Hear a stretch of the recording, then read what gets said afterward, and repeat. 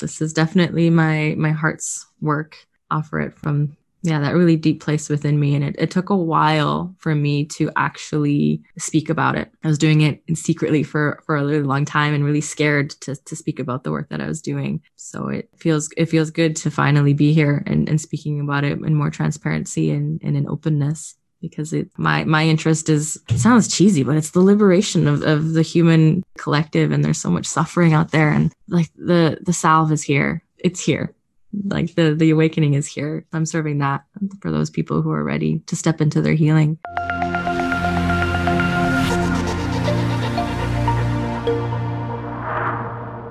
Hey everyone, welcome back to Rupert Radio. What is up? Are you excited to learn something today? Well, I hope so, because today I'm speaking with Aga Postavska. She's a world-class psychedelic facilitator based in Vancouver, Canada, and she works in Mexico. And really, it's a huge treat to share her knowledge and perspective with the broader world. For a number of years, Aga has been an underground therapist, and it really is a unique time in history that she feels comfortable now to come out and speak openly about the kind of transformational journeys that she is helping to facilitate. Throughout the course of our conversation, some of the things we talk about are the common pitfalls of psychedelic therapy, how to avoid them, set ourselves up for best outcomes. We also get into the ego and how to insulate from the nefarious temptations that might come along with putting ourselves on pedestals whenever we're doing healing work. We also talk about who is doing the healing work, or where does this healing outcomes come from? Is it the therapist or the medicine or the clients? I think that's a really important topic and something we get deep into.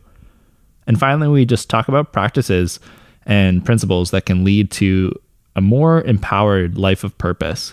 Some of those techniques include somatic scans and artistic exercises.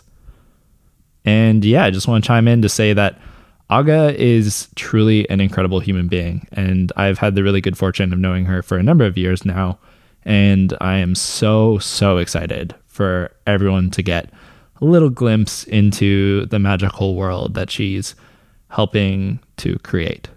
So, without further ado, let's dive in. I thought maybe just to kick it off, one of the most appropriate things we could do is have you introduce yourself and who you are. And one of the ways that I'd love to do that is to hear a little bit about your origin story and how you were first introduced to plant medicines. Mm-hmm. Yeah, thank you.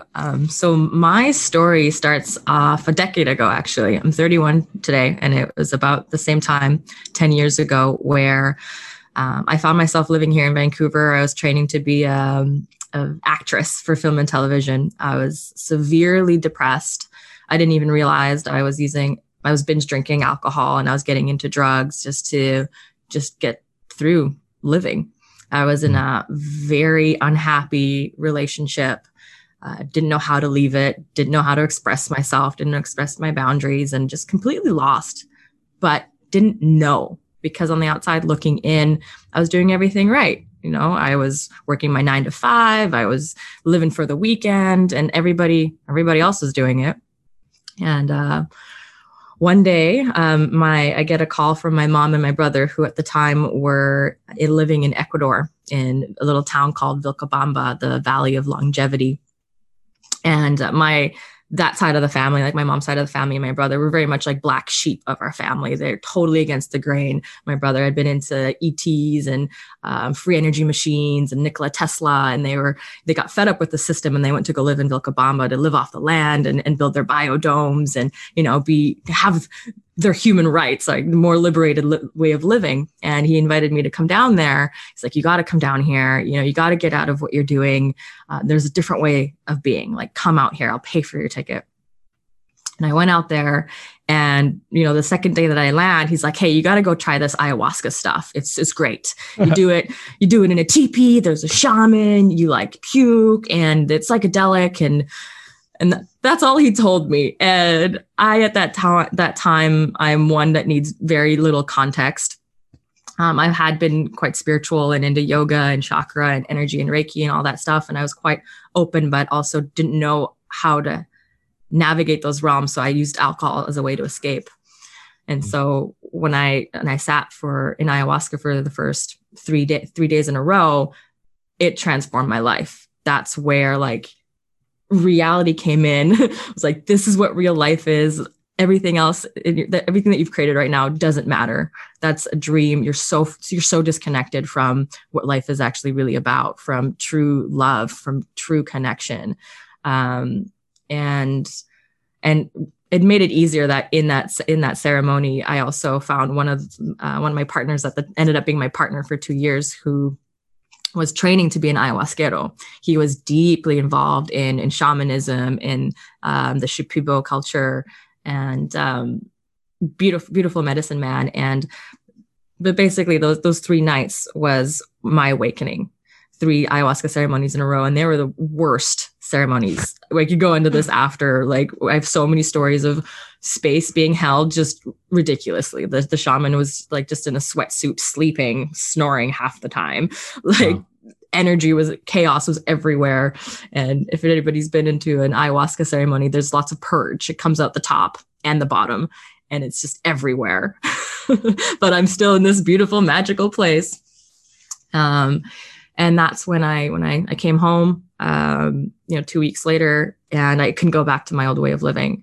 I quit my jobs. I was working at a bar. I was working coat check at a stripper's joint at the Penthouse here in Vancouver.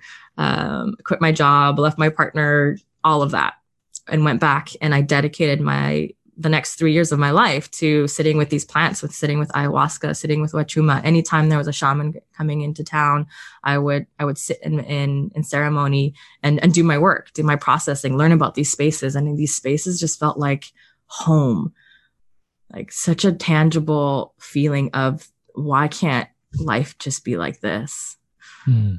Like, just this, so deeply connected to our hearts and to each other. And yeah, and a part of me was chasing that place. I didn't realize it till after. I was kind of using it recreationally in a sense, because those places were just so beautiful. But realizing that the deep trauma, the deep layers that were being purged.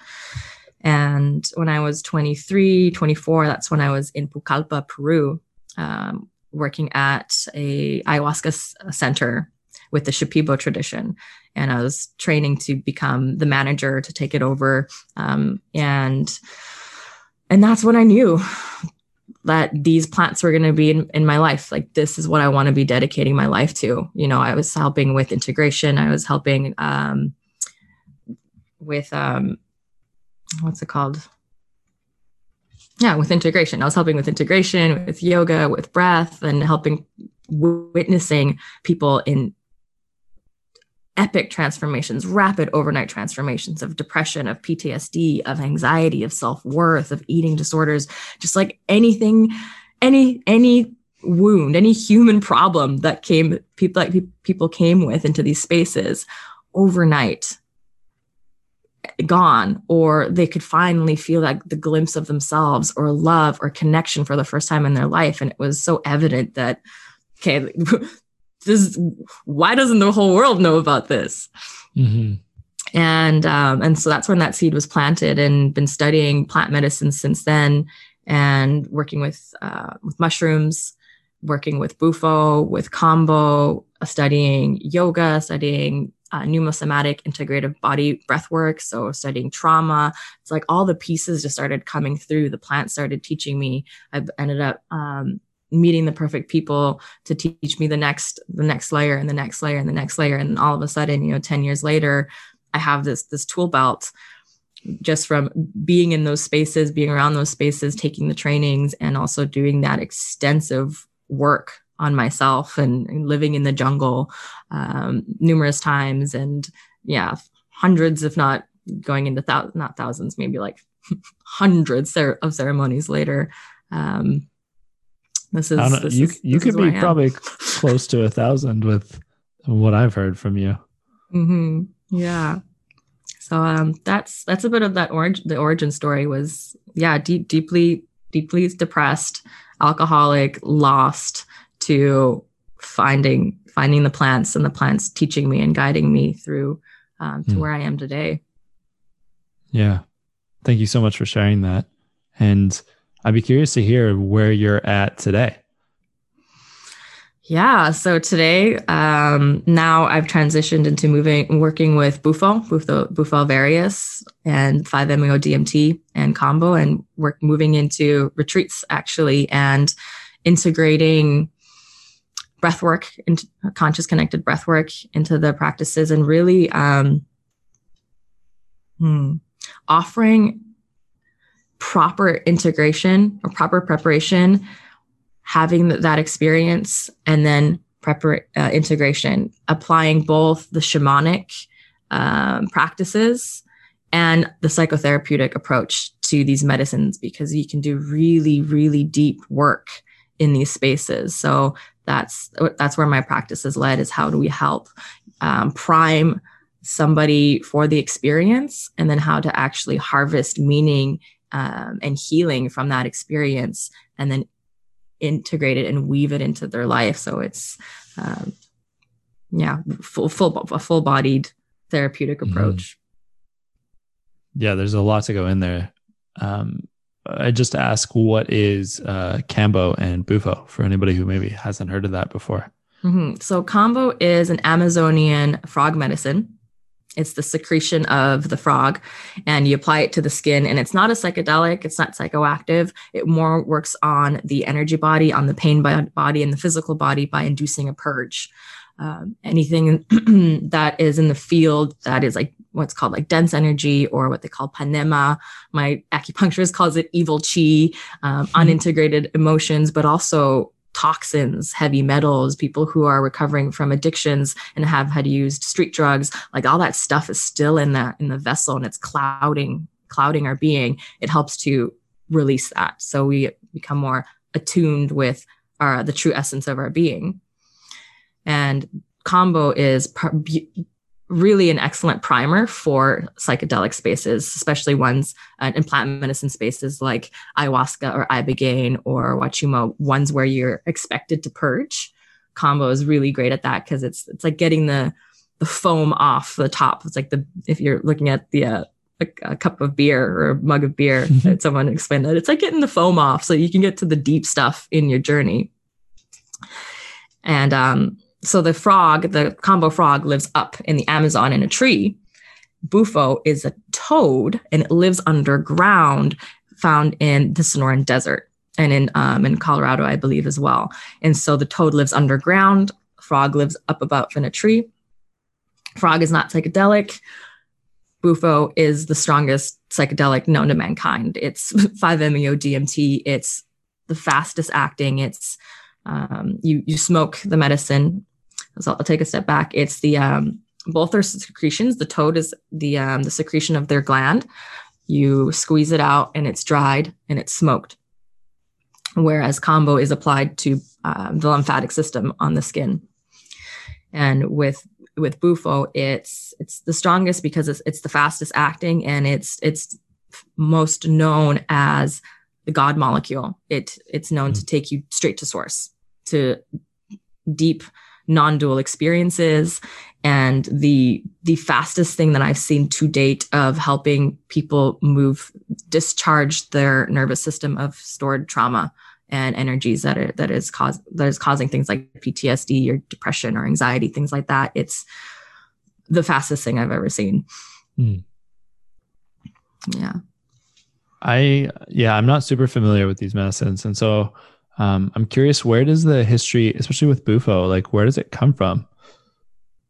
Like what communities, especially? Well, this is the really strange thing. It recently was discovered in like the late 70s, early 80s, and through a pamphlet. There was a pamphlet written in English about the toad, the pure molecule, and how to smoke it. And up until then, no tradition was using it. It doesn't have a lineage. Ayahuasca, there's a lineage there of 3,000 years, huachuma as well, down from the Amazon. The mushrooms have been actually all around the world. It doesn't belong to one lineage. Different lineages use it in different ways, but it's known in Mexico, but the Aztec tradition. But the toad just like appeared out of nowhere. Wow. Yeah. That's odd. around the time when the word trauma started to surface in the psychiatric realm, we began to understand what trauma is, and PTSD became a diagnosis. And all of a sudden, this toad comes in that's like, "Hey, I can help you with that." Yeah, it's incredible. I wonder if any listeners, have any more information on that they could add, because I'd be, and maybe this just is indicative of wanting to do more research for myself, because I'd love to hear about that genesis and about that pamphlet and where it came from. I also get the sense that might take us down the toad hole from where this conversation is heading. Yeah. And the one thing I wanted to mention about the toad, the active molecule, the 5-MeO-DMT, is actually endogenous to the human body. We make it. And it points to that, in the Bufo community, it is pointing to the fact that, like, you don't need these medicines. Like, you have it within you. You are the medicine. We can access these states at any moment. We just we forgot. And there's also a kind of 5-MeO-DMT that doesn't come from Bufo, correct? There's a synthetic. You can create it in the laboratory, and it's called the pure molecule or 5, or here in the area it's called Jaguar. Gotcha. And how does that differ from the organic, or the one that's secreted from the toad? Oh, and I can only speak from my personal experience. We all have, with any of these medicines, right? It's your relationship and how it affects your constitution and your consciousness. And for me, the toad, it kind of takes me underground into the earth. It's a full-bodied experience. It's more embodied.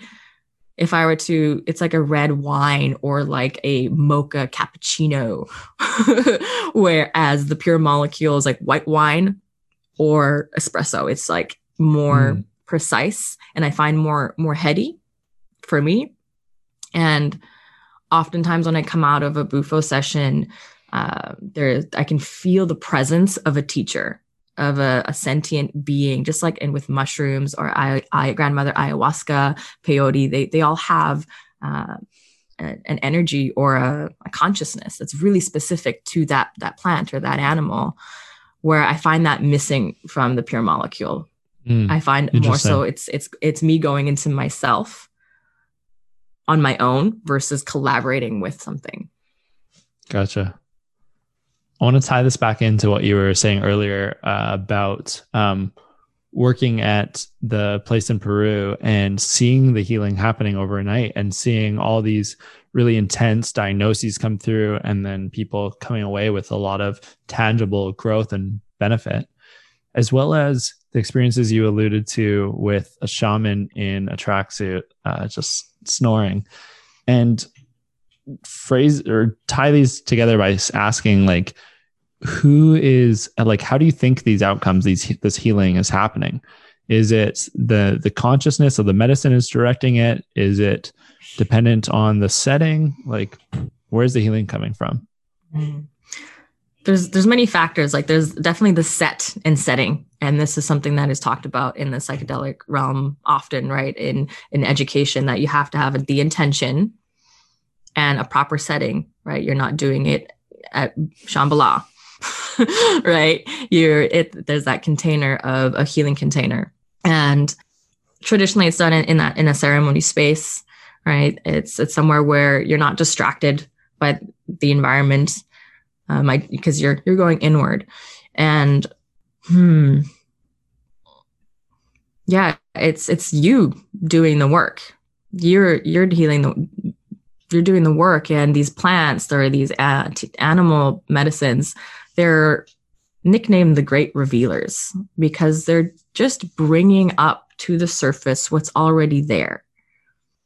They're essentially like guiding the experience, the necessary experience that you need to have, that's divinely orchestrated by some mysterious force. May it be your consciousness or the great hand of God that's orchestrating all of this, but some synchronistic, hyper-intelligent way, whatever your intention is, say you're going in to do Aya or mushrooms or Bufo, and you're like, please help me get to the root of my depression. I'm so unhappy. Like, I want to know, I just want joy in my life. Please help.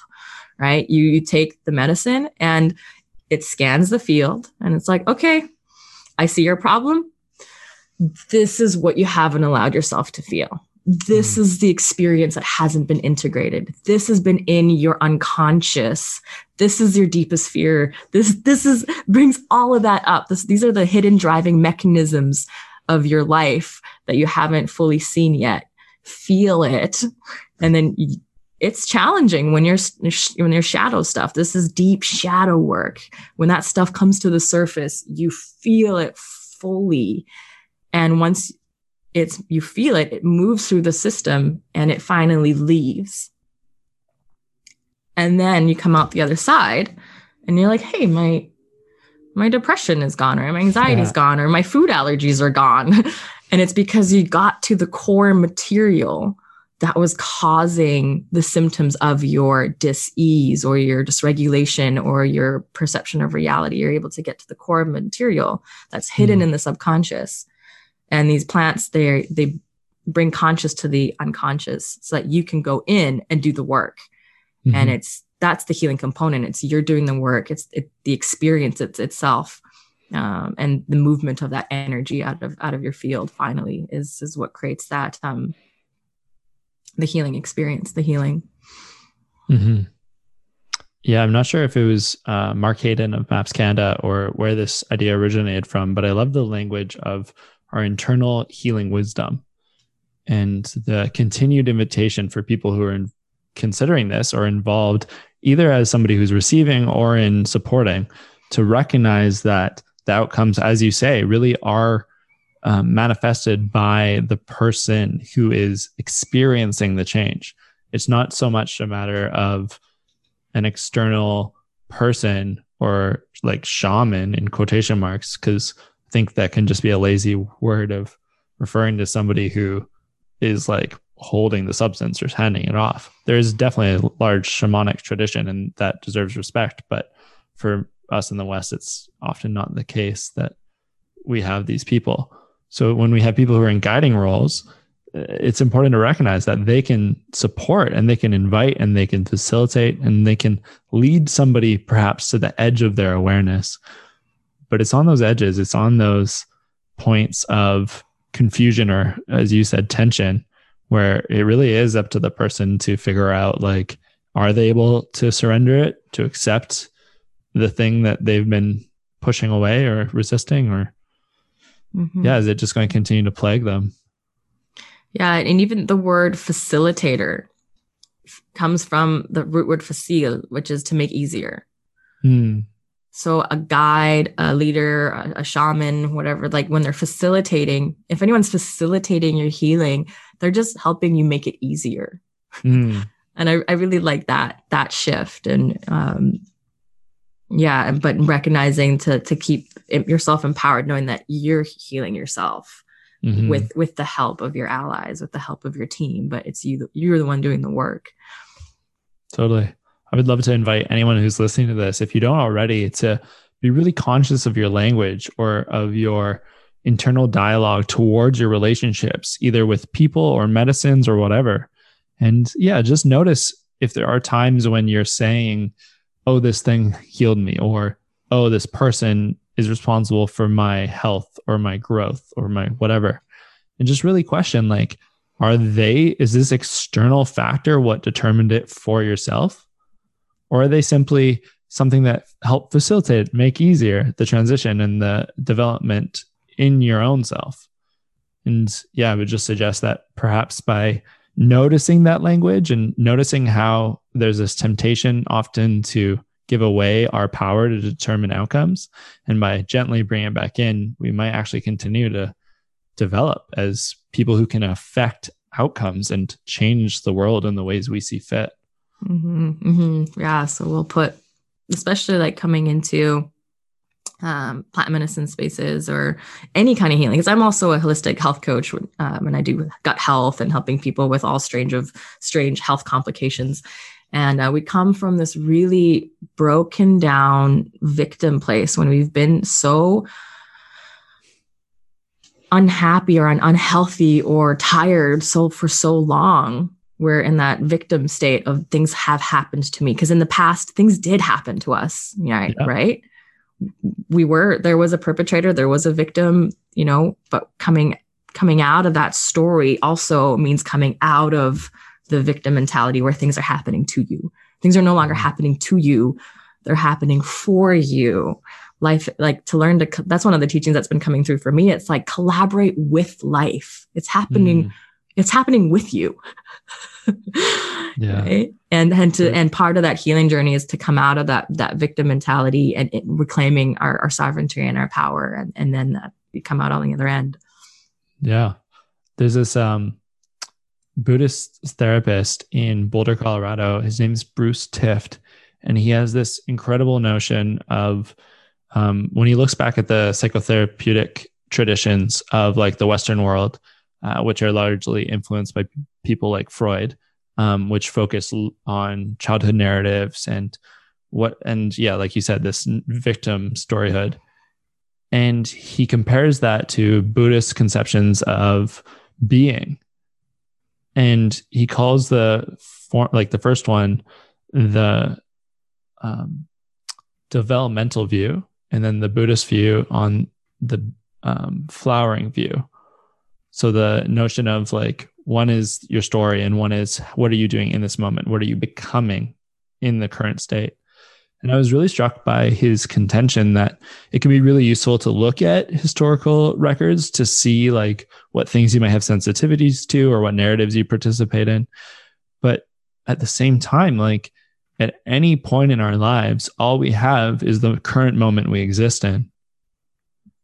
And so if we try and, it's like, if I say to myself, like, oh yeah, when I was a kid, I got bullied on my size and my weight and being skinny. And if I say, oh yeah, and that's why I have trouble, I'm just gonna make something up, like going to the gym because I'm insecure about how people will see me. I have to recognize that what I'm doing by not going to the gym is not because of my childhood. That's a decision I'm making today, because I'm continuing to participate in this narrative and continuing to tell myself that, or convince myself that it's worth being persuaded by, or like orienting my behavior to. Mm-hmm. Yeah, I just really appreciate the invitation to be present with what is true in the moment now. And it might have some history that goes back into other stuff, but by like existing in that moment, and you get to choose, like, what is my relationship to this history? Do I want to continue to like invite it into my waking life?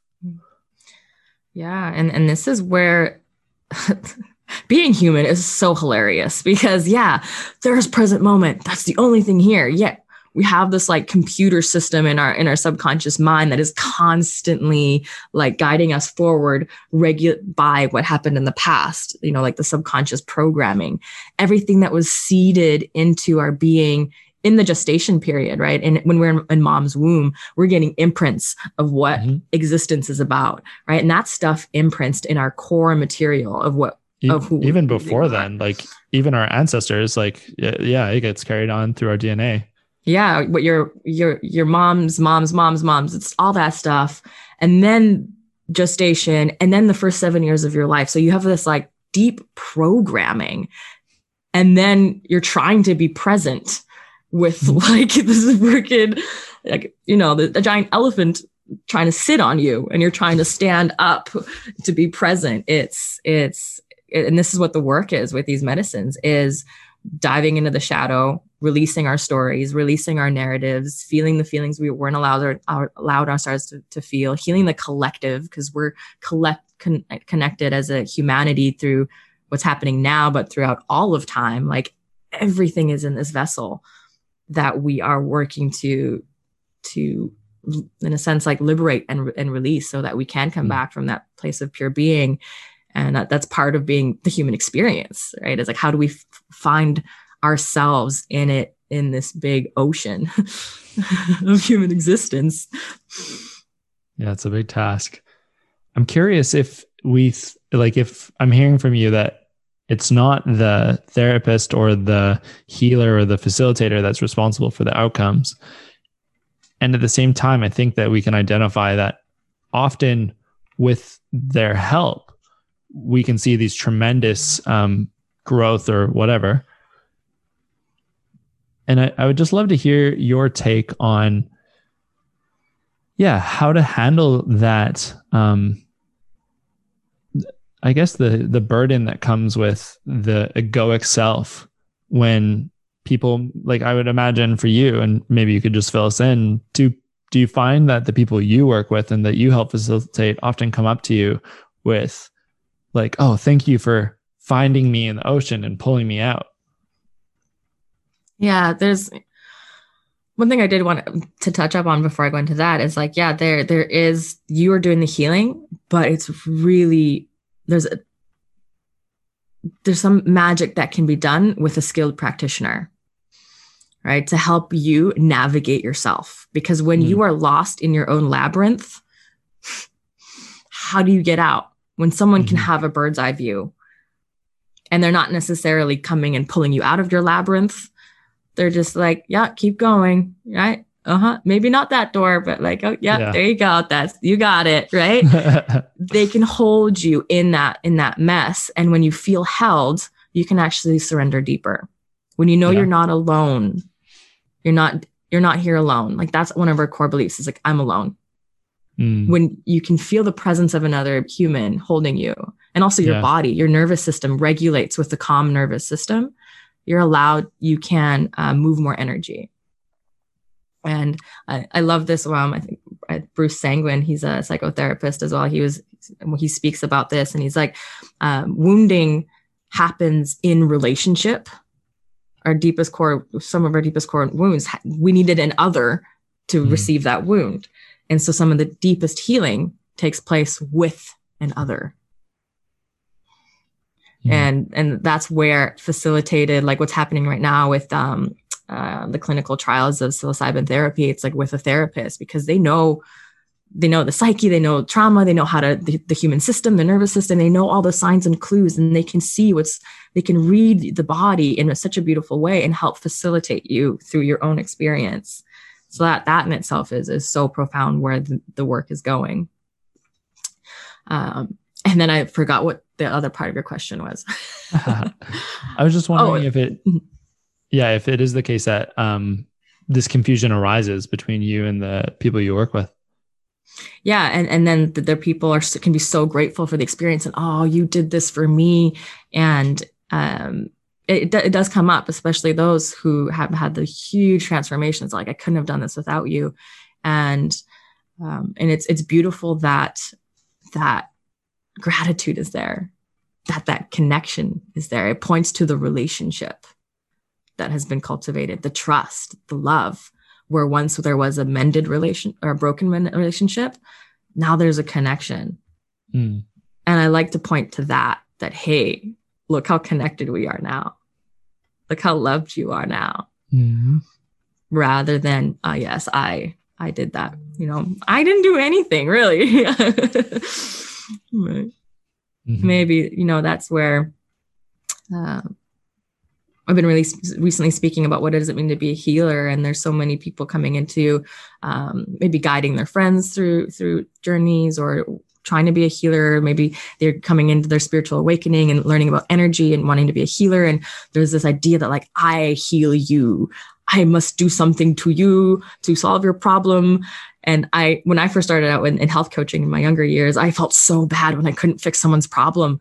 I'm like, it took me years to learn, like, I'm not here to fix your problems. I'm not here to solve your problems. I'm not here to heal your condition. I'm really here just to hold compassionate, loving space so you can be witnessed, you can be seen, and to ask really good questions so that you can better understand yourself and that you can find your own wisdom.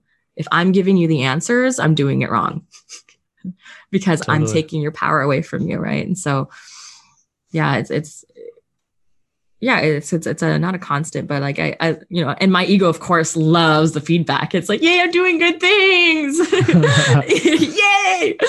Right. But then it's like, yeah. And, you and we, and together. That's the thing that's pointing to. I'm curious how you deal with that surge of ego. What practices do you have for keeping it in check? Oh my God, shadow work constantly. I'm so grateful to be with my partner Deus doing this work, because we first of all, we work together, right? And so there's always eyes on each other. There's always someone looking at me to see if I'm operating from where I'm operating from, right? Yeah. And after sessions will be, if we had done something like, hey, where did that impulse come from? I saw you flexing a little there. What was that about? Yeah. And really checking into like, what does selfless service mean? And selfless service is not having an agenda. It's not about my preferences or my opinions or what I think should happen. It's really listening to the moment and having that the moment move you. And so with shadow work, it's how do I keep my ego in check is, first of all, learning what the ego is. And learning about my wounds, right? Anytime part of facilitator work or this medicine is shadow work. So to be a light worker, I know like that term, being a light worker these days, and you know, in the new age world, is knowing your shadow and actually spending a lot of time in shadow. Because there's that, I think it's the Rumi quote, right? It's you don't get enlightened by imagining bright lights. It's actually going into the shadows. And so it's learning what my wounds are, what feeds my wounds, my preferences, my desires, and then making sure that they may arise, but I don't act on them and I can notice them. And oftentimes a sign is an emotional reaction, emotional reactivity, or emotionally backed demand. That's usually a sign of shadow or ego popping up. Totally. Yeah. I'm just going to put a little plug. If anyone's curious, they can check the show notes, and there'll be a link to a book that was just published by Mark Hayden again. That is How to Be a Therapeutic Guide. As far as I'm aware, it's the first how-to manual that goes into depth on what to identify to not do, like having these emotional responses, as well as the everything from doing screening to setting up the situation or the container. But yeah, it's a really, really great and affordable. I think it's like $26 on Amazon. Really great introduction for folks who are wanting just the bare bones literacy of how to do this well. Amazing. I'm so happy that resource is out there. And yeah, it came from a compilation of so many people offering their wisdom and contributing different chapters. And I was lucky enough to do a proofread or an edit on it.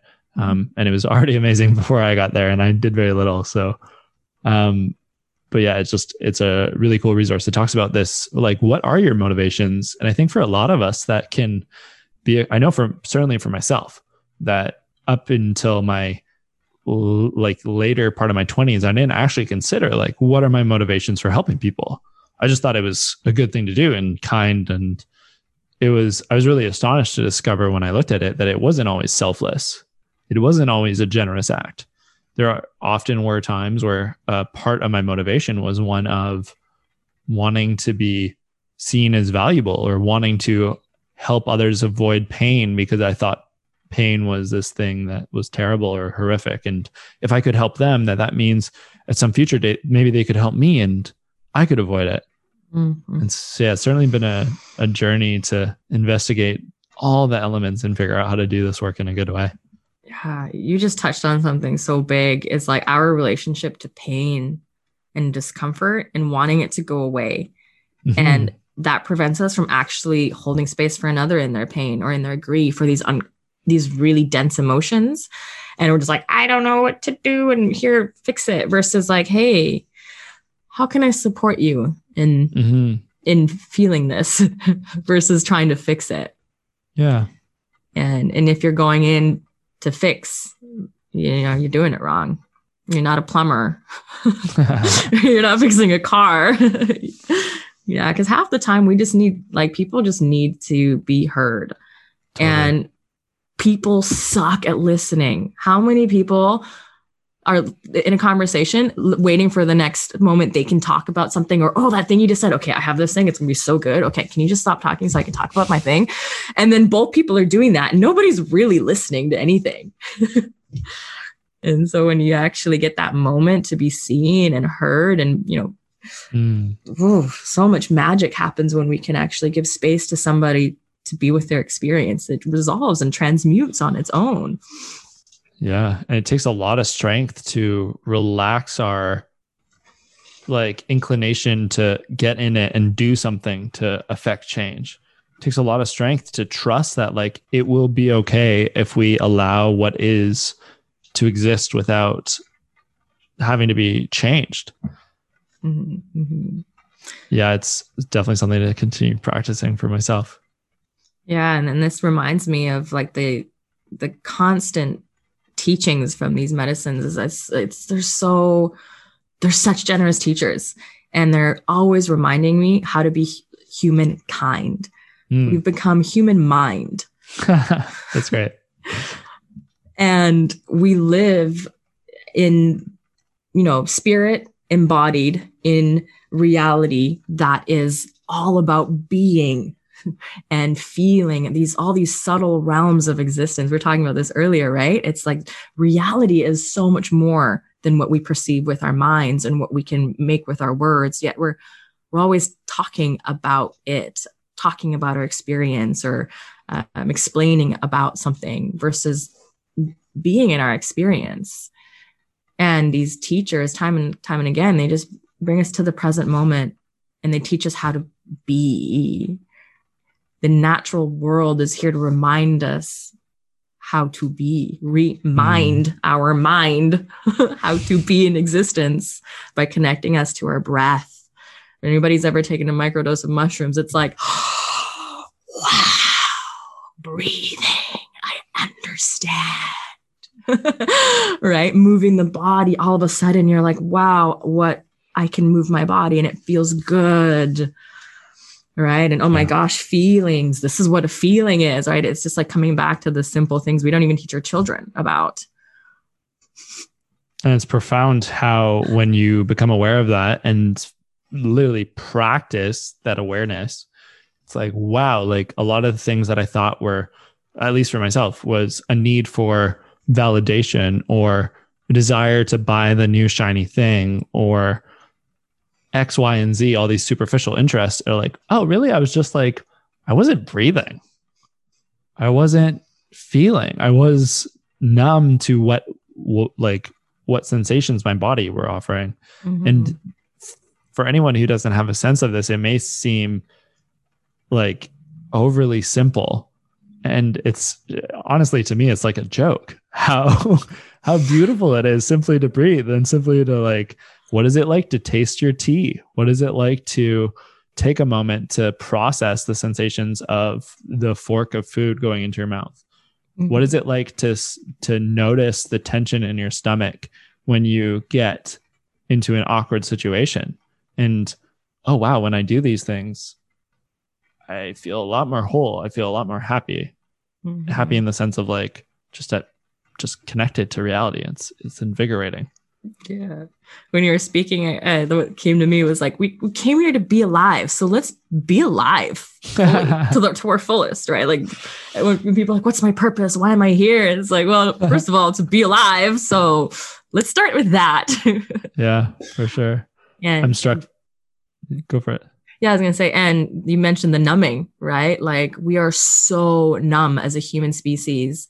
And this is one of the teachings that's come through for me is there's that quote that we're not afraid of fear, but we are fear itself. We're not afraid of fear itself. We are afraid that we are more powerful than beyond measure, something like that. Margaret Mead. I want to look. Our greatest fear is not that we are. I'm forgetting it now. We'll look it up later. Yeah. Anyway, there's a beautiful quote that it's not fear that we're afraid of. It's actually that we are more powerful than beyond measure. And one of our superpowers is our ability to feel. We have so many senses. We have touch and sound and texture and with like emotions are inherently really intense. Yeah, right? for sure. Anger, joy, bliss, they have the ability to like distort our perception of reality. And over time, like the intensity of existence makes us hard, makes us numb. We don't want to feel something, so we will drink. We will we don't want to feel tired. I'll take caffeine. I don't want to feel anxious. I'll drink. I don't want this. I'll do this. We do all these things so that we don't feel. All these addictions are fueling something that we don't want to be feeling. All these traumas that we acquired, emotional neglect or abuse, or, the list is massive. It's like, there's so much feeling that we've numbed and then taught not to express ourselves. Right? In a conditioned society, there are appropriate ways of expression and inappropriate. So we have all these feelings that we push down, and then we're not allowed to move or express. So we're just these numb, calcified robots. And then the mind is just like, blah, blah, blah, blah, blah. And it's like, this is what the human has become. This is what the world has become. Straight up. And then we're like stuck in fear, and we're so easily manipulated because we're just numb and dead and scared of everything. And that's where these plants are here, right? They're here to help us be alive. They're helping us to come back to our human beingness. And that takes a resensitization of our being. It takes the numbing off. It takes the calluses off so that we can be supple again. And it also teaches us about energy and how to move energy, how to work with our energy, how to express. That's what like liberation is. It's expression, allowing energy to move, and how that in itself is liberating, being able to express at any moment how you feel without judgment. Yes. And that's where these plants are taking us. And I wanted to speak into integration, right? Like we're talking a lot about what they do and then how do we actually, what do we do with all this knowing? Just before we get there, I found the quote. I'd love to read it. Yeah. So this is by Marianne Williamson, and it's, our deepest fear is not that we are inadequate. Our deepest fear is that we are powerful beyond measure. It is our light, not our darkness, that frightens us. That most frightens us. Yeah. Mm-hmm. And I love that quote because another layer to that quote is our light is our heart. Our heart is our light, right? This is our feeling capacity. And then in these medicine realms, we go into the shadow, and a lot of people are scared to look in there. And, one of the someone who comes in first in these realms is like, I'm scared. What if I see a demon? What if I see something scary? Right. And the question is like, well, are you willing to face it? Are you willing to embrace it? Are you willing to give it a hug and say, come closer? And the secret is that's what you have to do. If you are, if you're faced with something challenging in your sessions, it's terrifying because it overtakes your reality. Right? You're so convinced that there's something dark there. But when you go through it, through the shadow, facing your deepest fear, then you come out into the light, into the love, into, the trueness of your being. How does that fit in with, well, I want to hear about integration, but I also have a question for you. It was a couple of months ago, I think, that you posted on a social media platform about the notion that there was no such thing as fear. And maybe you can clarify what you're saying, because I'm just doing a poor paraphrase. But essentially what I read was something that light was the only thing that existed, and that anything that we perceive as darkness or fear simply is another guise or manifestation of light. Do you remember that post? And there was two posts, I think, that might have been mixed, but the fear part was, I've been working with Bufo for extensively right now, and that's the 5-MeO. And I've learned a lot about the nature of the mind and fear, because before you take your first pipe, you're terrified because you have no idea what you're going into. And the mind, I'll just speak to my experience, and my mind was hijacking my nervous system, like shaking. All of a sudden I had to go to the bathroom. I had to like release like a lot. I was like, no, I have to poop. No, now I have to pee. Now I'm getting really nauseous. Now, no, I think I might puke. I can't do this. And there's so much fear being created by the mind. And then I would take the pipe. Sure, I would have a really intense experience and then come out on the other side into love and to God of like, oh, that fear wasn't real. Like, it doesn't matter. The mind was creating it. Mm-hmm. And this happened constantly over and over and over again of facing my fear. And it taught me that anytime when I'm about to engage in something and I'm not actually in danger, there isn't someone running at me with a knife or there isn't a gun at my head, right?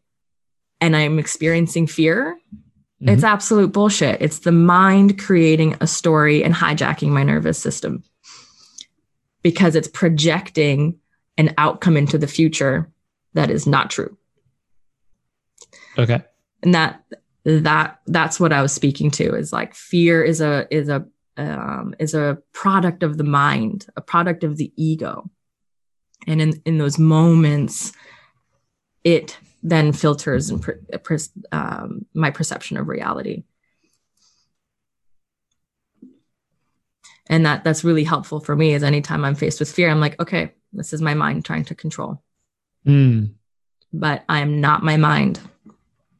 I am not my mind. I am beyond that.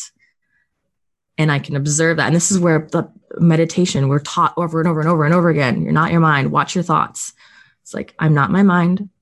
I'm not my body. I can see how my mind is hijacking my nervous system, hijacking my senses. And I can choose to override that with trust and connecting to the deeper essence of my being, which is love. I guess it's just something I was curious about, and I can't remember if I commented on it, but the thing that strikes me is the notion of choosing which parts of our experience are real or which ones we should attend to is something that I'm a little bit confused by. As I understand, like for myself and what I've heard, I think I've heard you speak to, is more of this, like you said, like welcoming the demon and giving it a hug. And for myself, when I have these insecurities or fears, and maybe standing on the diving board and you're about to take the leap or whatever, I certainly think that there is a huge amount of that energy or excitement that's manifesting that I'm misinterpreting. And there's a reluctance or there's a agitation or whatever that I look around and I see contextual information like, oh, I'm standing on a diving board. And I'm like, oh, it's been a while since I did the high board. Oh, I must be really scared. I must not want to do this because it might be dangerous for myself. But what I find often in those situations is if I orient towards the fear without the narrative, and so maybe this is what you mean by like engaging in the mind, if I actually attend to the sensations and I'm like, oh, what am I feeling? I'm like, okay, my stomach's tight. My muscles are contracting. My heart rate has increased. As I do that, I find that they are in and of themselves not sources of pain or agitation. Those signs or symptoms that I'm having are devoid of an emotional or ethical component. They simply are what's happening for me in that moment. And where it would be really easy for me to like see that constellation out of my peripherals and be like, oh, I'm scared. That's a bad thing. I find that it can actually be really useful to notice like, oh yeah, my heart rate's increased.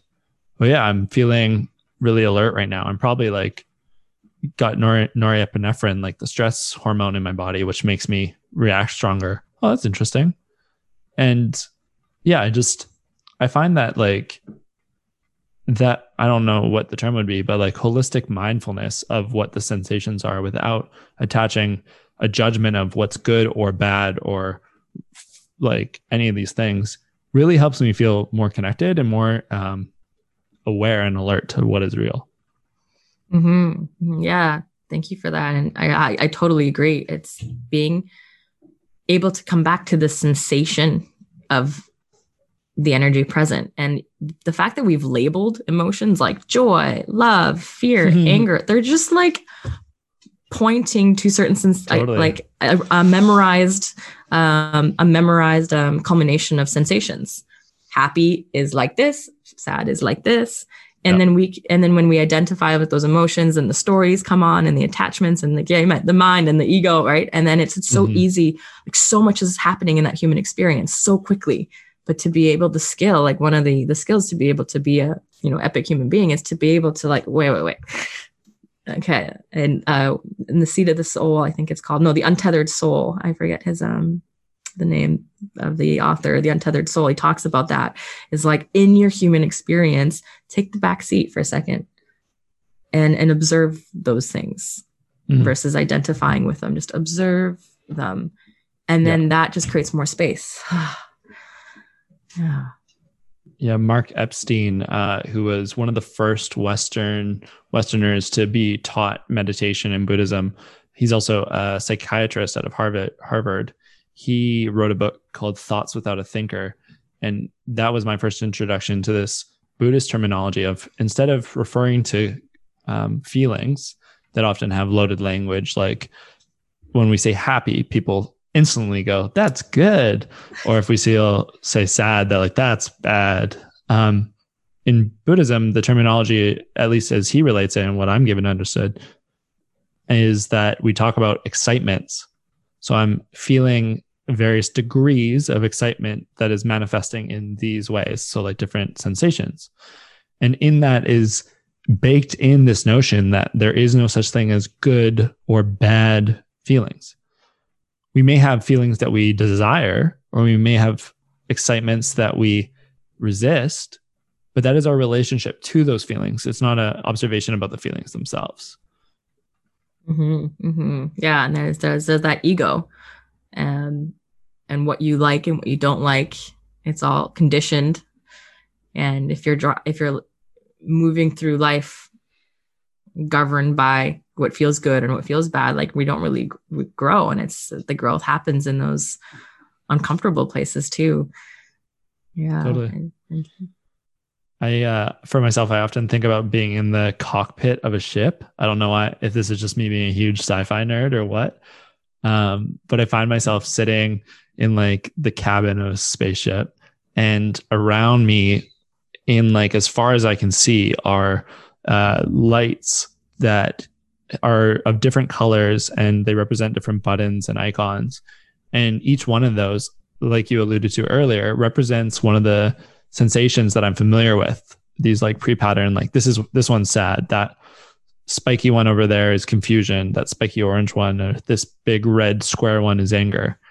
And in the process of attending to these different excitements, I kind of notice them as different lights and flashing throughout my being, both my mind and my heart and my gut are all represented on this cockpit. It's really fun to take that back seat a little bit and lean back in the chair and be like, okay, I know that I'm focused on dodging through this field of asteroids, but like, what is that blinking green thing over to my right hand side over my shoulder? Like, maybe I should, oh, that's actually really good to know. Thanks. And as I take the time to pay attention to it, that light will often diminish. It will be like, okay, I served my point. The operator like is aware of this now. And yeah, it's just an interesting experience to continue to develop this awareness and to see how many degrees of signals that come from so many disparate parts, like my head, my heart, and my body. And yeah, it's fun. It's a game. Yeah, it's like part of the human existence is learning how to navigate energy. Like we talked about, even emotion is energy in motion.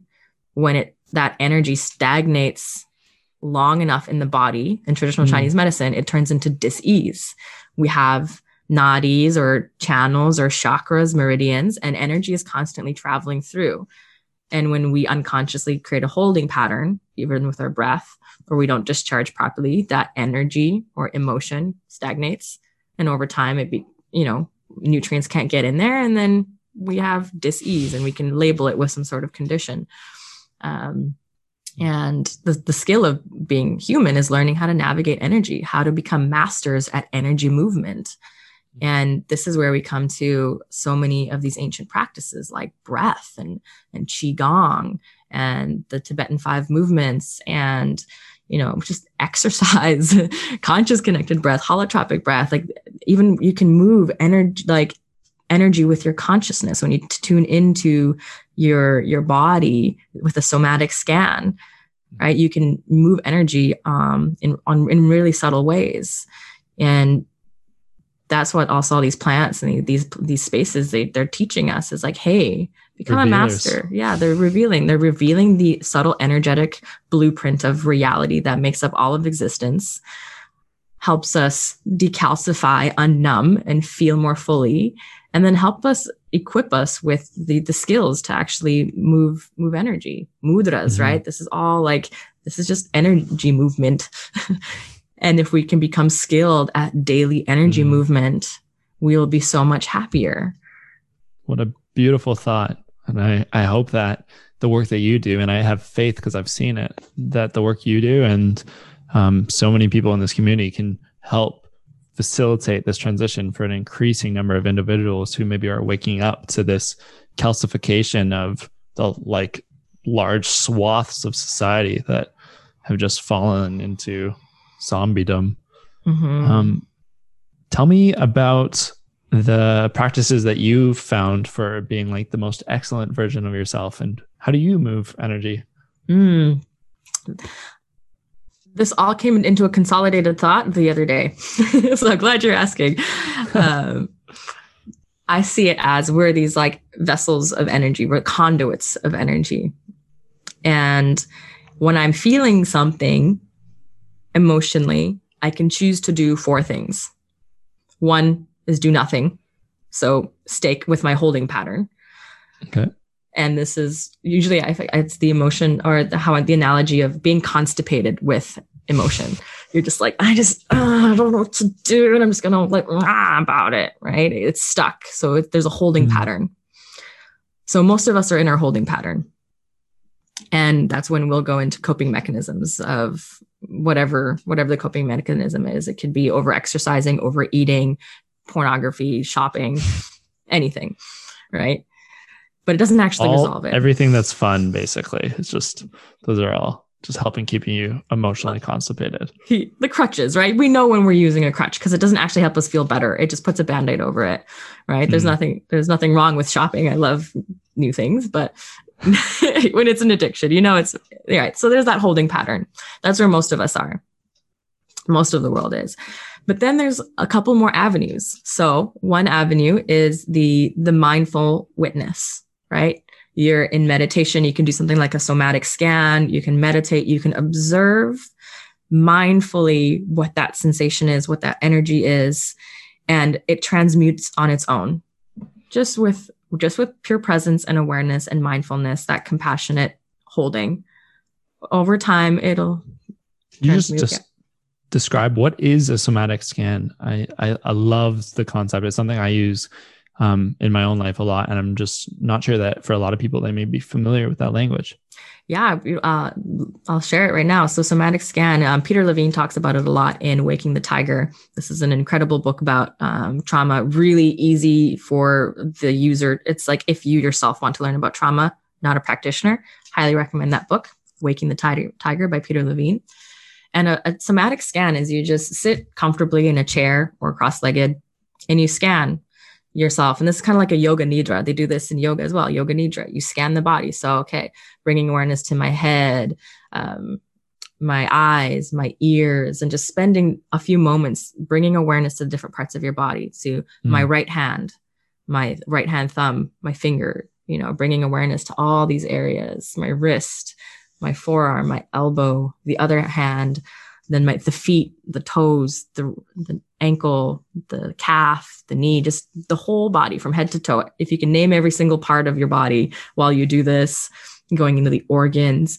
And then what you're doing is with your conscious awareness, you're actually bringing awareness. With your consciousness, you are bringing awareness to the areas of your body, and you're expanding your awareness of your body. It's one of the ways you can become embodied, is bring attention there. We're so often, but bring it inward. Once you've done your scan, and say you're dealing with an emotion like grief, right? Or anger. It's like, okay, when I feel anger, now that I'm aware of my body, where do I feel it? Oh, it's like, oh, it's in my throat. Okay. Mm-hmm. And then you give it attributes. So like, what color is it? Oh, it's like red and it's got these like thorns. And you begin to describe it. Oh yeah, it's like this big ball of thorny red stuff. And and if it were to make a sound, it'd be like, and you just observe it. And in that observation, what's happening is you're no longer identified with it. It's not consuming you. And that's with our words too, right? Like, I am angry. You aren't the embodiment of anger. You are experiencing. I'm currently experiencing anger because I'm a conduit and I'm currently experiencing this type of energy. Mm-hmm. And this type of energy is stuck in my throat. It's red. It's dense. It's like a bowling ball. And then you just sit with it for 10 minutes, 15 minutes. And you'll notice that it begins to shift on its own time, because energy, the universe is intelligent. Energy is intelligent. And it begins to do this thing. And there's and there's so many different practices that I take with this one. Sometimes you can actually begin to interface with it. You can ask it questions. You can ask, what is your outcome for me? Like, what is your message? How would you like to be moved? How would you like to be expressed? What can I do for you? Right. Or you can just leave it. Then that opens the gateway to, once you've identified it, what it is, you can take it into a cathartic release, which is full embodiment, which I really love to do. And like conscious connected breathwork really helps that. So how do I fully embody the expression of this energy uninhibited?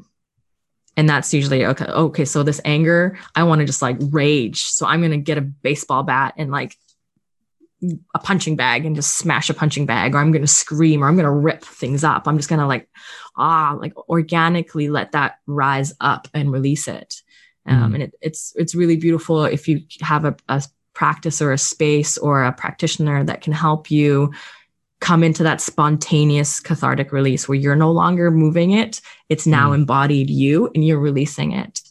And this is also what medicines do. Plant medicines help us with. They help us get past our ego holding patterns and what's it called?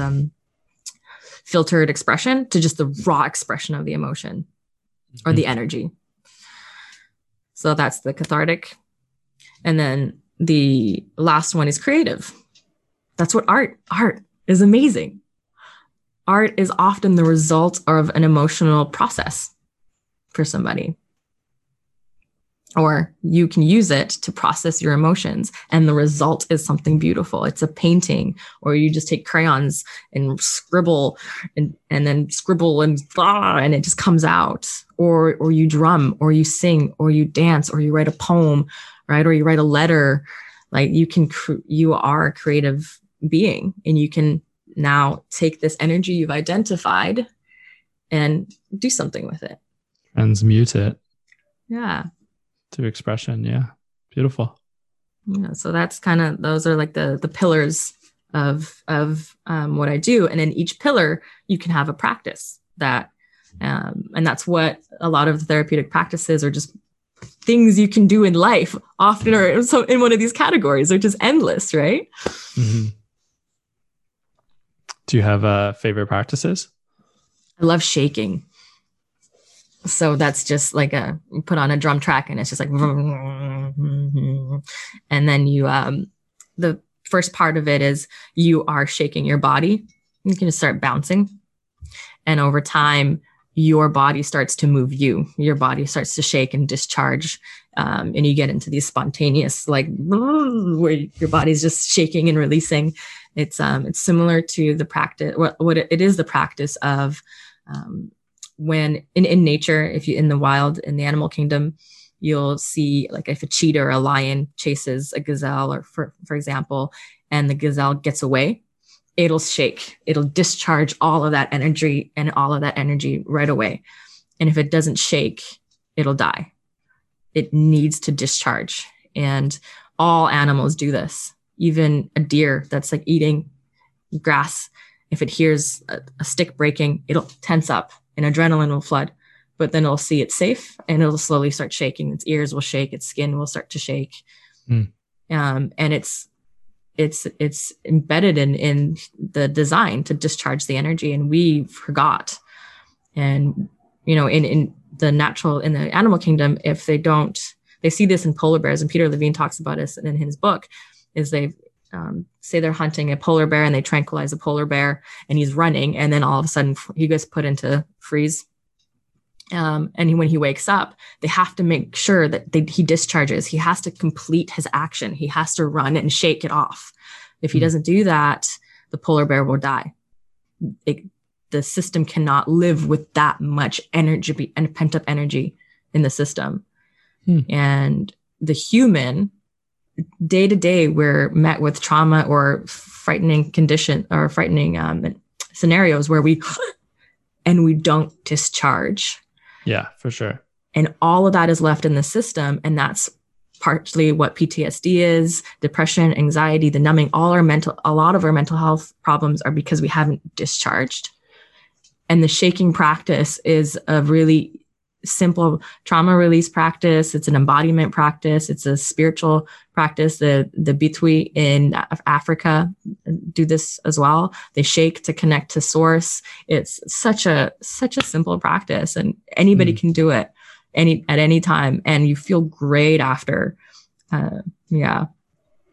I'm just astonished by the disconnection that exists within industrialized societies, which, for a little perspective, we have not been industrialized for very long. Like the industrial age only came, what was it, in the 1940s? And so prior to that, like the bulk of our species would have been moving and doing things in the natural world. And I think increasingly our species has got to be in cubicles or on assembly lines or sitting in air-conditioned homes, which are great, but not going out and running through the forest, or not chopping the wood and carrying the water. And so movement, just seems like an incredible fundamental aspect of what it is to be the human animal that has been steadily removed from the equation. So I definitely can see the advantage of incorporating some intentional movement processes and inviting people to be in their physical self once in a while. Mm-hmm. And it's so it's heartbreaking to see how many of us are so afraid to move. Some people are really, we have Bufo retreats we do in Mexico, and when we do shaking every single day. And the first day, people are like, "What? We're gonna move our body? Oh, this is so weird. There's so much resistance. You don't want to look silly, or if you're doing it wrong." And there's so much conditioning to a simple practice of just blah, right? We're so conditioned. So it's anything we can do to liberate expression is integration. Anything we can do to liberate expression, be in our body, it's going to help. What are the retreats that you do? Tell us more about that. Yeah, so we just started doing Bufo retreats. So they're 9-day, and we're going to be working on creating shorter days. Wanted to share about it. Yeah, you sit with the medicine 9 times. So that's with the toad. 9 times with the most potent substance for altering one's state of consciousness in a week. Okay, cool. Yeah. It ends up being a 14-day retreat. The first day we do breath work. So we incorporate conscious connected breath work before, during, and after to help balance out the nervous system, to help regulate the nervous system. But also doing combo beforehand to help clear out the system, to help even clear out the system of all the physical toxins, the energetic toxins. And then we sit with the medicine, and we also have 2 to 3 days after of integration. We do transformative art, and throughout it all, we sprinkle in practices, meditation practices, connection exercises, anything to deepen connection and trust with one another, and also deep shadow work. That's what it is. 14 days of diving deep into yourself and into the great mystery, which is deep and vast. Mm-hmm. I realized that we probably haven't spent as much time as we could on integration. So as we start to wrap up, we should definitely get into the nitty gritty and the importance of how the sober components of the healing process, how influential those can be for people's journey. Because it's the other half of the process. Like, a lot of people think, like, yes, there's one, I mentioned it earlier. Yes, the experience in self can be deeply healing, especially when you're working to resolve deep trauma or energies that's been in the nervous system. When that's discharged, there can be a liberation. There can be a new sense of joy and love and connection. Mm-hmm. And at the same time, the other half of the work is done outside of the ceremony. Otherwise, you're just going to be chasing peak experiences, right? You can be using the medicines as a crutch. So like, oh, I have another issue I need to work with. I'm going to go back and we see that. So integration is about, now that you have had these actualizations these realizations, how are you going to actualize them into your life? Mm-hmm. What are you going to do about it? What are you going to do to live that teaching more fully, to embody it? Like, we're talking about so much about embodiment. What are you going to do to embody that teaching so that you can bring it forward into the world, right? To be that, not just for yourself, but also for the collective. I received a teaching from one of the Squamish elders in the what's known as Vancouver area. It's really easy to go and Sundance for a week every year. And he was saying this in the context of a music or transformational festival. And he was speaking to a young man and saying, like, look, like, it's really easy to come to these settings and have these like ineffable, magical experiences, and to be like, wow, it's so beautiful. And then to go back to the waking world, the real world, and forget about what happened in these contexts. And hearing that came around a time in my life where I forget where I heard it, but also this invitation to recognize that we don't do psychedelics or any kind of transformational experience, whether it's meditation or journaling or whatever, so that while we're doing it, we're a better person.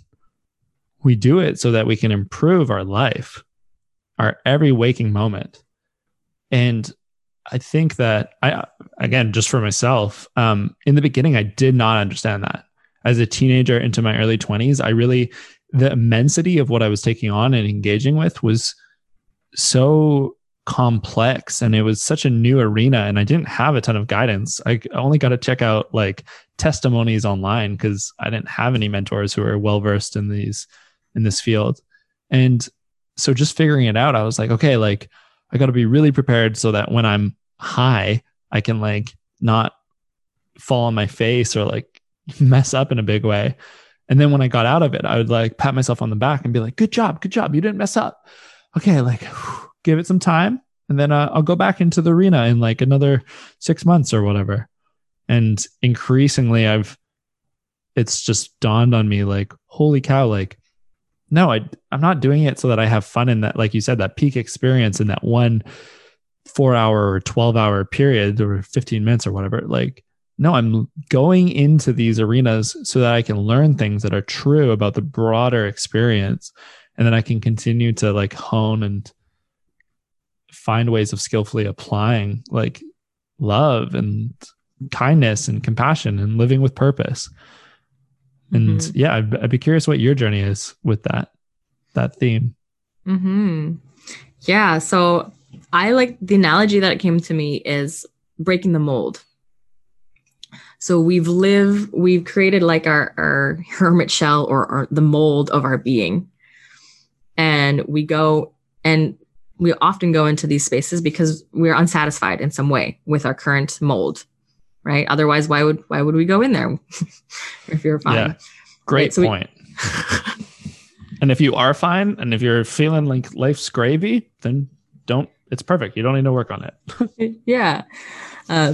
But most people come into these spaces because they need help. They need to change something. Then they don't know what it is. Like the mold they created, the environment they created isn't working. You go into a transformational experience. Maybe it's an IO ceremony or a retreat. And this is really what happens when we go away to do something for, say, like 5 days or 7 days, and we come back into our old mold, but we're different. We've grown. And now we're just like, oh my God, this doesn't fit anymore. But everything's the same. The bedroom's the same. The habits are the same. The routine is the same. You wake up and you're like, well, I don't want coffee anymore. I didn't drink it the whole time I was in the jungle, but it's here. So I'm going to make another. And you just go back into the mold. So it's about breaking the mold. So creating something different for yourself. And that means reevaluating your routine, maybe putting in a new daily routine, if that's a morning practice or an evening practice, or changing your room around. This is one that recently came to me, so that your subconscious mind doesn't have an old pattern to latch onto. Yeah, these triggers that you established in a place where you were suboptimal or whatever. Yeah. And like I have an altar. So, go to your altar and like look at the things on there, like what doesn't resonate with you anymore. Purge your closet. Clothes, like if you just get rid of that old stuff, donate it. And it really is about putting together new self-care practices. If you got any downloads in your ceremony of like, oh, I need to be kinder to my dad, or I need to have this conversation, or I need to spend more time with the ocean. Sometimes we get these really deep insights, and when we don't follow through on them. So making sure you follow through on the teachings that came through, because it's like, what a gift. You were just gifted with like such profound insight straight from within yourself of what is going to help you. You got the answer to your question. Now do it. This is something that I personally struggle with, is holding myself accountable and using, I'm not quite sure, like tools, I guess, to keep track of what the insights are and continue to orient to them with some amount of rigor. So yeah, how would you help someone like me to follow through on the teachings with rigor? Yeah, like say I came out of a ceremony, and this has happened before, where I'm like, wow, like clarity, and okay, I know these things I need to change. And what I've done in the past historically is go into the regular life and I'll just continue to repeat them in my head. And the ones that are most urgent near the top of the list, I'll try and deal with quite quickly. And I think I do a fair job of that.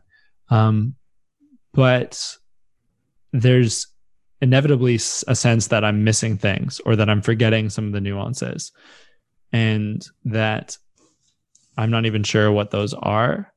Yeah, I don't know. It's a bunch of confusion. My integration could definitely use some work. Yeah. So right off the bat, like writing them down. Like I always recommend journal the next day as much as you can of what you remember from your experience, the teachings. Even that in itself can sprout a new stream of consciousness, another fresh. So you can pick up right where you left off, right? You can pick up that thread to get more of those teachings. And also speaking about it with the trusted friend. Sometimes just speaking more about it will help to uncover more depth to it. And then to keep things really simple, what we like to do is just knowing what you know now. So say you've reflected on your experience, you've journaled. What is one thing you can do to live that knowing or that teaching more fully? Mm-hmm. And it's specific and it's practical and you can act on it. So you know that you've completed it, so that you know when you've completed it. Yeah, I feel like that is what I have been doing. The journaling to me isn't as structured as perhaps it could be, and I'll make a point of attempting to do that in a more precise way. But I am somebody who writes quite frequently, and I think that it happens somewhat unintentionally. And I long ago recognized the value of expressing vulnerable sentiments when it felt really sincere and important. And so I do make a point of talking to those around me about what's going on, especially when I'm having like the sense that like, oh, this could be really important. And then also the notion of like, okay, identifying the most critical part and trying to orient behavior towards that. I still get this sense though, and maybe this is just something I need to meditate on more, that there's elements of the learning that are escaping through my fingers, an inefficiency of sort. And yeah, I'm not quite sure what to say about that. No, I think it's also very normal. Like so much happens in those spaces and we can only retain like so much of it. And I think like, yeah, as long as you're getting the juicy bits, the stuff that like you know for sure what the message was and acting on those. And then the other stuff, it's like the seeds have been planted in the subconscious mind, in the fertile soil, in the subconscious, and they're going to sprout on their own time. Yeah. Yeah, I think that's fair. I think there's this expectation I have of like, especially as I get more familiar with these realms and more comfortable of like being somehow perfect or flawless in the like retention and ability to act. But what has felt nourishing and sustainable for me thus far is this notion of maybe attending to like the 80% that is the most critical that's possible to like act upon just with the one or two subtle change, or not subtle, but one or two particular changes. So thanks for encouraging that and seeing that, or suggesting that that does have value. Yeah. Each on its own time, and also like revisiting your notes like a month, 2-3 months later. Sometimes you'll be like, oh yeah, this okay, I know what to do now. Yeah. Right. Knowing that like you got a lot of, you got material to work with for like the next couple months, like the next year, you can be integrating a session for months. Right. So totally. There's so much juicy bits in there. For sure. Well, I think in the interest of time, we should start to wrap up here. Before we do, I just wanted to give you an opportunity to speak a little bit more about how people can find you. And before you do so, to let the audience know that I myself have sat in ceremony with Aga and her partner Deus a number of times, I think like four or five. And I have nothing but amazing things to say. For the interest of like client confidentiality, these are often happening in group settings. So there's a privacy that comes with observing someone else's experience. And I don't want to disclose anything that happens, but there have been some really incredible moments of awareness being born and transformation that's occurred before my eyes. And I have been struck by the grace and the insight and the poise that you, especially Aga, are able to bring in these situations. And so I wanted to offer you a very sincere thank you and acknowledgement of the skill that you bring. And it's really evident of a lot of training and attention to detail and compassion. So for anyone who's interested and has the means to connect with you, I'd really suggest they do, because I can't think of someone better to do this work with. Thank you. Sincerely received. Yeah. This is definitely my heart's work. Yeah. Offer it from that really deep place within me. And it took a while for me to actually speak about it. I was doing it secretly for a really long time and really scared to speak about the work that I was doing. So it feels good to finally be here and speaking about it in more transparency and in openness, because my interest is, it sounds cheesy, but it's the liberation of the human of each individual, but the collective. And there's so much suffering out there, and especially now, so much pain that can be so easy. Like the salve is here, it's here. Like the awakening is here to serve. So I'm serving that for those people who are ready to step into their healing. Yeah. So you can find me, Kambo Flow, KAMBOFLOWY. That's Kambo. We talked about it briefly in the beginning. You can find me through there. And then the site that my partner and I share is the Soma Heart. And that's breathwork and Bufo and our as we move into I don't want to call it psychotherapy, but our therapeutic approach to these spaces. That's the platform for that. Cool. Well, just before I let you go, I have one more question, and it's about the work. Your work takes so many different directions, like you just mentioned. And what is it that gives you, or like, why is it that you have those many streams as opposed to just picking one and focusing on that so fully? At this moment, I'm actually working on consolidating it like this. Like I mentioned, I'd been quite fragmented the last couple of years, living two lives. There was like health coach, AGA, Candida cleanser. That's what I've been doing for the last 10 years as well. So if you had gut health issues and Candida, which I did, I was that. But then there was that deep, like Scorpio side of me, which is plant medicine, which is psychedelics, which is messy, cathartic, emotional traumatic releases, all that. And I didn't know how to bridge it. So I was kind of living two worlds. And I've, in recent years, in the last 2 years, recognizing that I'm actually the bridge right now. And in my own work is learning how to bridge those worlds, to bring them together. Because it often does feel like I'm an octopus and I've got tentacles and so many things, right? Breathwork and combo and bufo and yoga. And because I was a yoga teacher, I am a yoga teacher, this and that. And it's like recognizing, what do all these things have in common? Oh, it's like healing and me. So it's like working to bring all that together. So I am personally in that process of amalgamating all of it into a practice rather than having it being separate. But for now, also just for easy access ability for people to find me, there's Candida World, Combo World, Bufo World, yeah, and Breathwork World. Yeah, but all of them, they're all doing the same thing, right? Every single thing is helping us come back to that sovereign place of liberation, of clarity, of connection to ourselves, to one another, to the natural world. They're all pointing to the same thing. Beautiful. And yeah, I think it's a good place to end it. Thank you so much for taking the time to have this conversation with me. Yeah, thank you. Thank you for inviting me. Catch you later. Yeah, ciao. That's a wrap. I hope you enjoyed the episode. Thank you so much for tuning in. If you want to keep the conversation going, feel free to reach me at my email. It's hi@blakerupert.com.